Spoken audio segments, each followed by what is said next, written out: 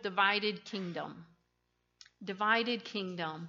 And with our brief break last week with visiting missionaries, coupled with our break with our Holy Week where we jumped ahead in our daily devotional and moved into the New Testament for that week as we covered the Palm Sunday and Good Friday and, of course, Easter with our Resurrection Sunday.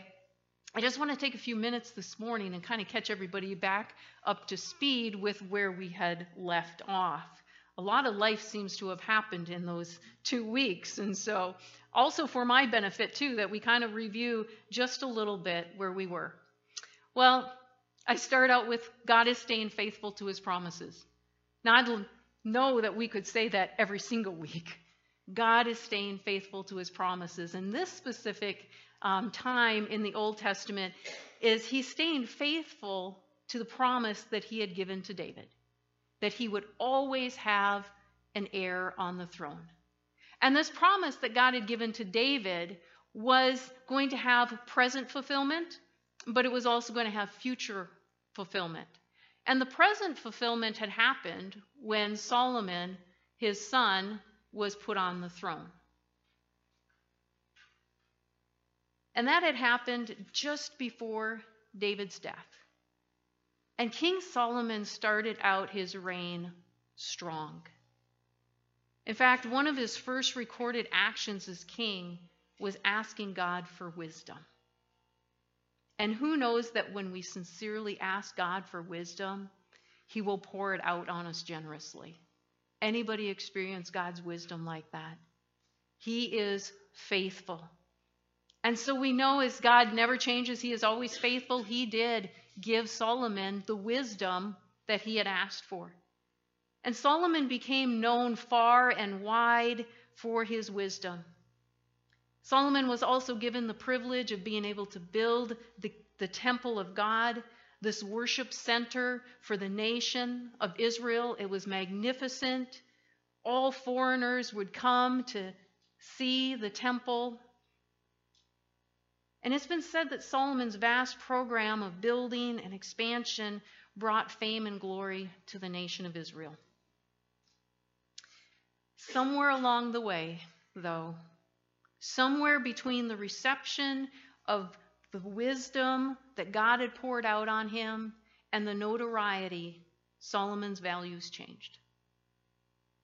Somewhere along the way, he became more interested in material wealth than spiritual blessing. Somewhere along the way, he lost sight of what the guidelines were for a king of Israel. He chose to build up this large stable.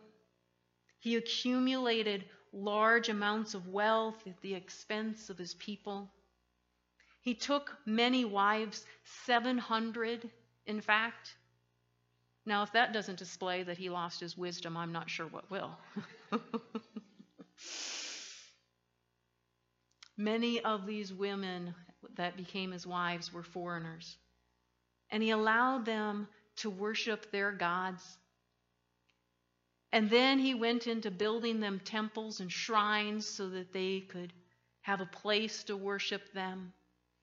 And then he began to go with them and partake in the worship of these foreign gods.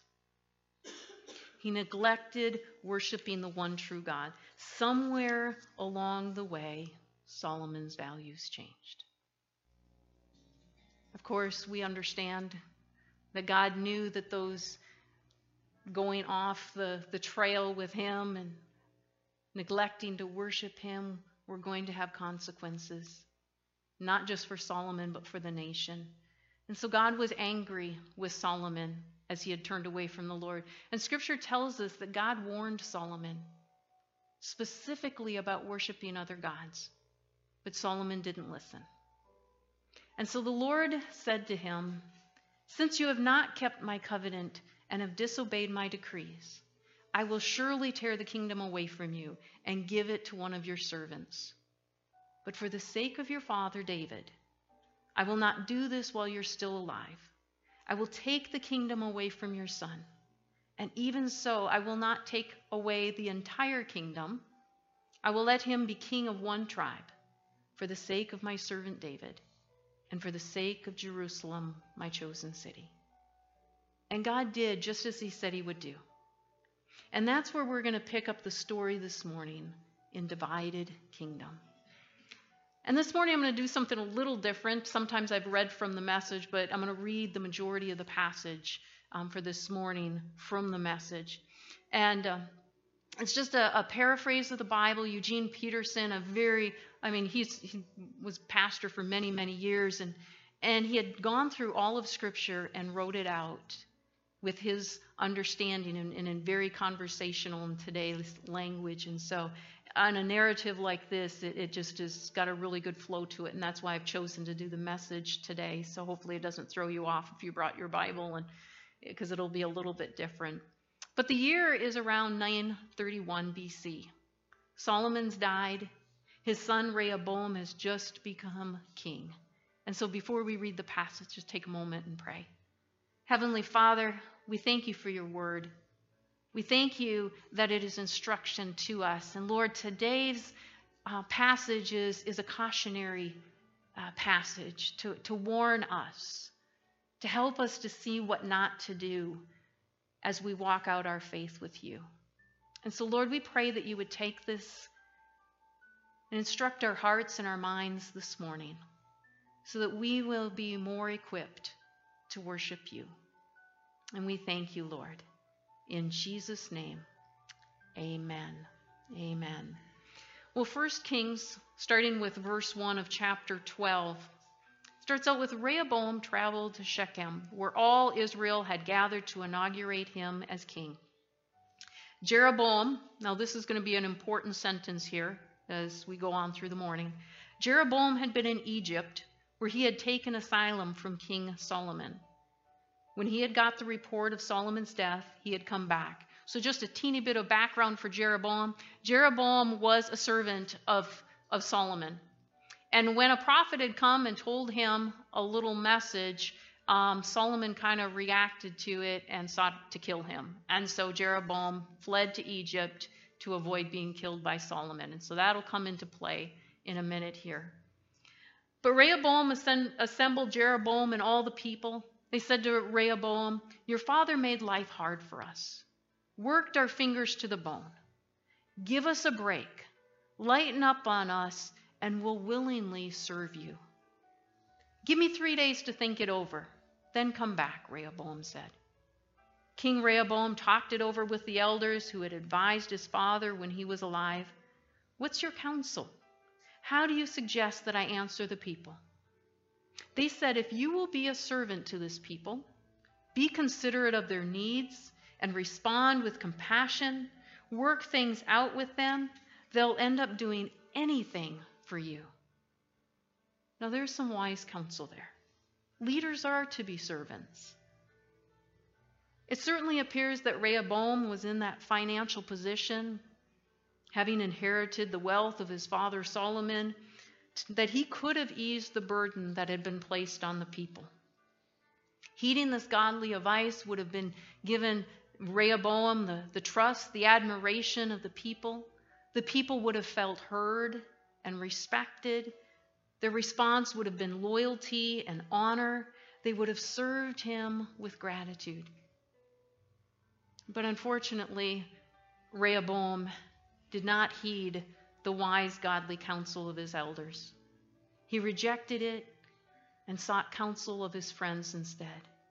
It's kind of like going from one parent not getting the answer you want, so you turn to the next parent to hopefully get the answer that you want. That's what Rehoboam did with his advisors. And so he had rejected that counsel, sought the counsel of his friends, and ultimately told the people this: "If you think life under my father was hard, you haven't seen the half of it. My father thrashed you with whips, I'll beat you with bloody chains." Now, it's kind of like saying if you thought you had it bad before, just wait. It's going to be even worse for you under my leadership. Now, I don't think we need a PhD in leadership to understand that this really is not the way to start out as a leader. Could you imagine if that would happen with an elected official, that they just declared, you know what, life's going to be a whole lot worse for you? Of course, they won't do that today because then they won't get reelected, but it was different back then with kings. But the people, of course, responded vehemently, rejecting Rehoboam's leadership, and they revolted, resulting in the division of the kingdom, just as God said that he would do. With the kingdom divided, only one tribe, the tribe of Judah, remained completely committed to Rehoboam. The Bible tells us that to some degree, the tribe of Benjamin remained as well. But the other 10 tribes, they followed Jeroboam's leadership and made him king of the northern kingdom called Israel. Unfortunately, Jeroboam's leadership was just as disastrous for the people, perhaps even more so. Again, reading from the Message, picking it up with verse 25. It says, Jeroboam made a fort at Shechem in the hills of Ephraim and made that his headquarters. He also built a fort at Penuel. But then Jeroboam thought, it won't be long before the kingdom is reunited under David.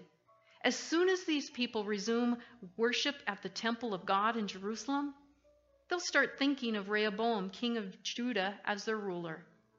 Then they'll kill me and go back to King Rehoboam. So the king came up with a plan. He made 2 golden calves. Then he announced, it's too much trouble for you to go to Jerusalem to worship. Look at these, the gods that brought you out of Egypt. He put one calf in Bethel, the other he placed in Dan. It was blatant sin. Think of it. People traveling all the way to Dan to worship a calf. And that wasn't the end of it. Jeroboam built forbidden shrines all over the place, recruited priests from wherever he could find them, regardless of whether they were fit for the job or not. To top it off, he created a holy New Year festival to be held on the 15th day of the 8th month to replace the one in Judah, complete with worship offered at the altar of Bethel and sacrificing before the calves he had set up there. He staffed Bethel with the priests from the local shrines he had made. This was strictly his own idea, to compete with the feast in Judah, and he carried it off with flair, a festival exclusively for Israel, Jeroboam himself leading the worship at the altar. Now, I think it should be easy for us to pick up with the main thing that's wrong with this picture, because we know that we're not to worship anyone or anything besides the one true God. We're not to worship worthless idols. But what might not be so obvious is that at this time, all Jewish men were required to travel to the temple 3 times a year. But in an effort to guard his position, Jeroboam set up his own worship center. In essence, he was telling the people, it's too much trouble for you to travel all the way to Jerusalem. Worship here in these places I have set up for your benefit. You know, as I read the passage for this week, I was reminded of one of my instructors from North Central University. He would start the class the same way every time. He would say, people will fail you. Organizations will guard their territory. But God will remain faithful. God is faithful. Every class period. And this principle is certainly displayed here in 1 Kings chapter 12. Both Jeroboam and Rehoboam did what was good for themselves, not what was good for the people. Rehoboam was harsh and didn't listen to the people. Jeroboam established new places of worship to keep his people from traveling to Jerusalem, Rehoboam's capital. Both actions backfired. Rehoboam's move divided the nation, and Jeroboam's, even more disastrous, as he turned the people's hearts from God. They both sought to guard their territory, and in doing so failed the people. Neither modeled godly leadership. Maybe you recall Jesus' teaching on godly leadership recorded for us in the book of Mark. One day Jesus had met with his disciples, and two of them had asked for a favor. They asked that they'd each get to sit on one side or the other of Jesus when he entered his kingdom. Of course, when the other disciples heard what the two disciples were asking for, resentment bubbled up in them, and so Jesus decided it was a good time for a teaching moment.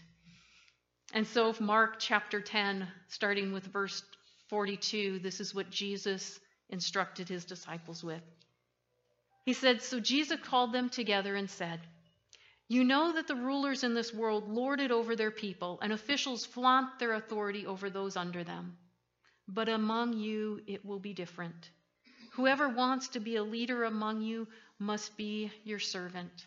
And whoever wants to be first among you must be the slave of everyone else. For even the Son of Man came not to be served, but to serve others and to give his life as a ransom for many.'" Godly leadership is countercultural. It puts others before yourself.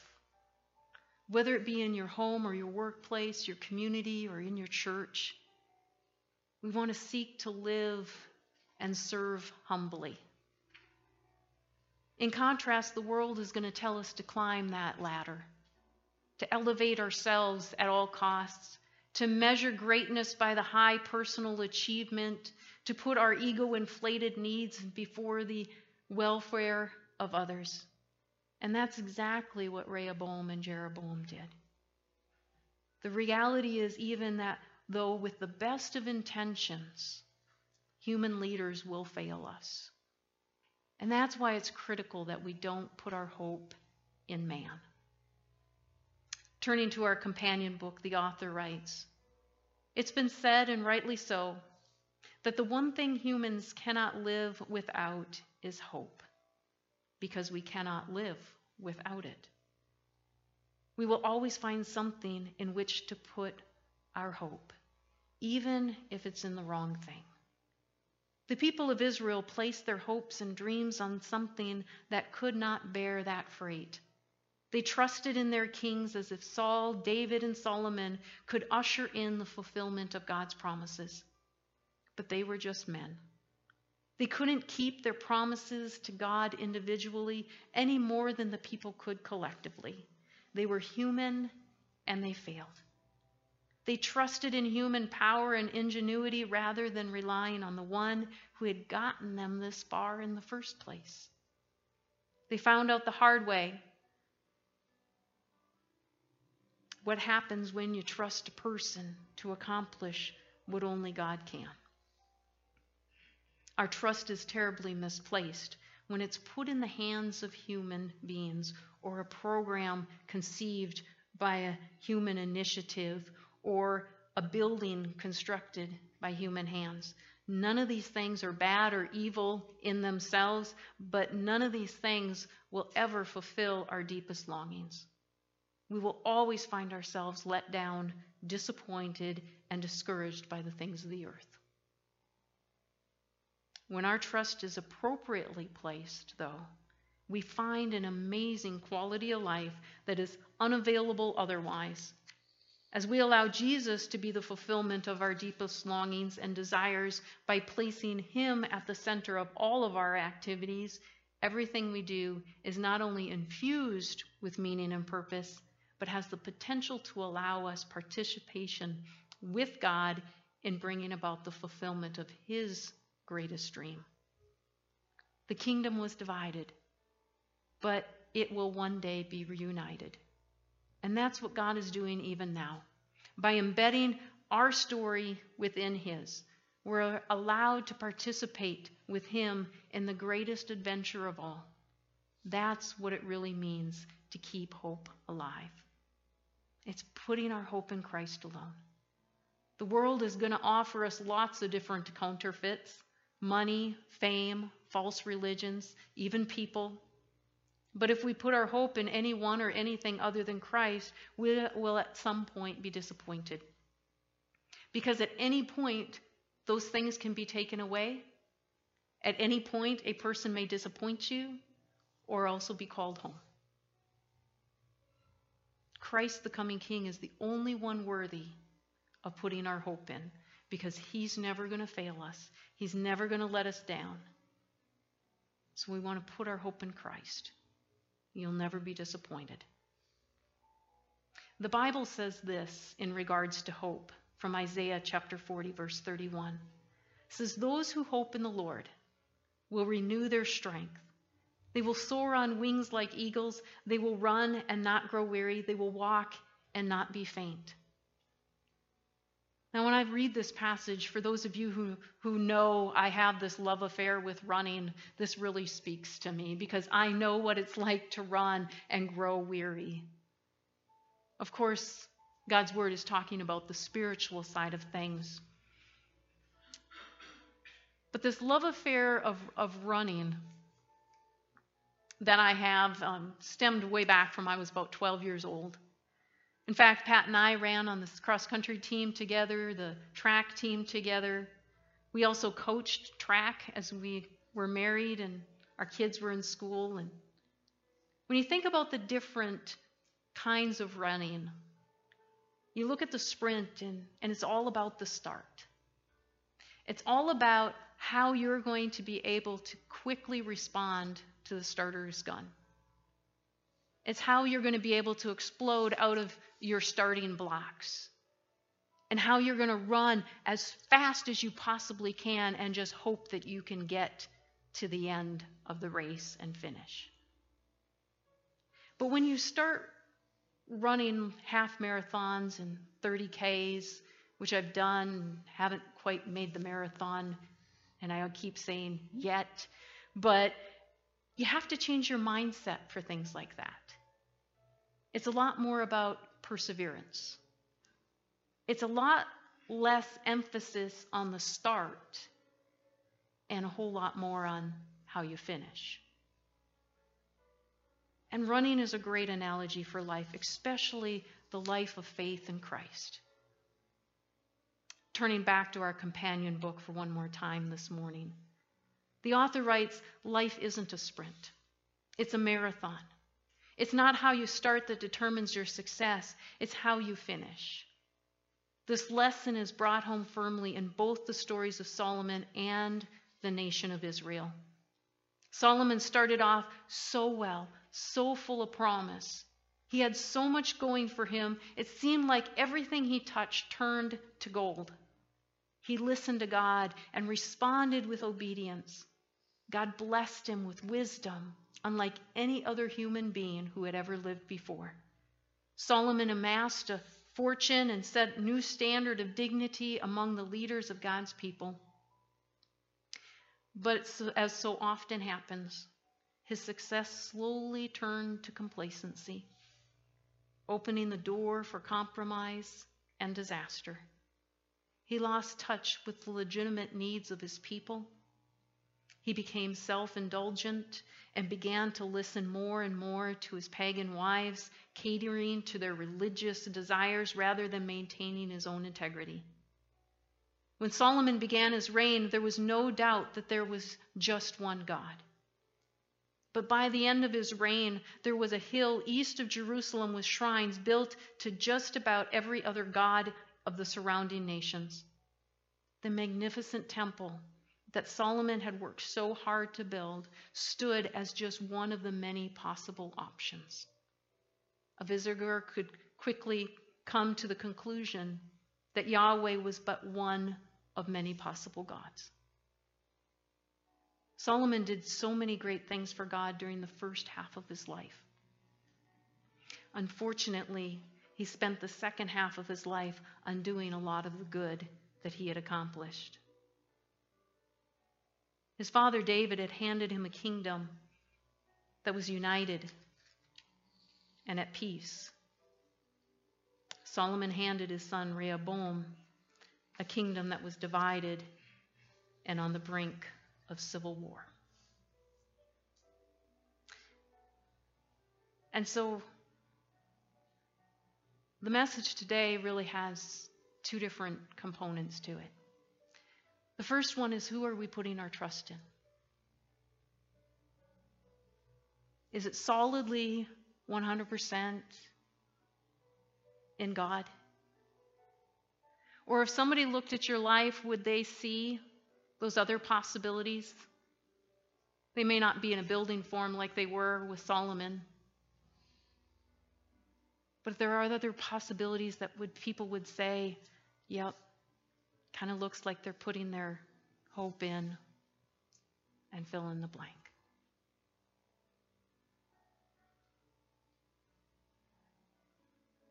Don't put your hope in man. They will disappoint you at some point. Put true hope in the one true God.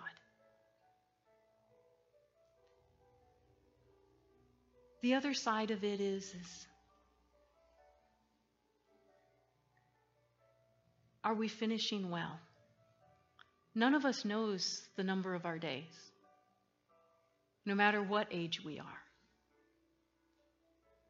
Are we finishing well? Or have we grown complacent? Have we allowed other things to creep in, just like Solomon did? Are we guarding what we're listening to? Are we guarding what we're seeing? Are we guarding our integrity and our character? Are we spending time in God's Word? Or are we just thinking, well, God's full of grace, and so, well, it's really not all that important. Scripture's going to tell us we have to stay connected to the vine in order to be fruitful. When we look at the possibility of spring and all the blossoms and all the setting on of fruit, we want our lives to be like that as well. But the only way we're going to be able to be that is if we stay connected to the vine, which is Jesus Christ. And we do that through reading the Word. We do that through prayer. That's how we guard our integrity. That's how we guard against growing complacent. So how are you doing today? Who are you putting your trust in? And are you guarding against complacency? Because complacency is going to lead to compromise. And compromise is going to lead to disaster. And I don't want anyone in our church going down that road, because I love you too much. Let's pray. Heavenly Father, we thank you for your word. Lord, even in these tough passages where you display what can happen in a life that started so well but ended in disaster. Lord, not only for Solomon and Rehoboam, and Lord, it pains our heart to see a family start off so well and to have disaster hit, all because they allowed complacency to move into compromise.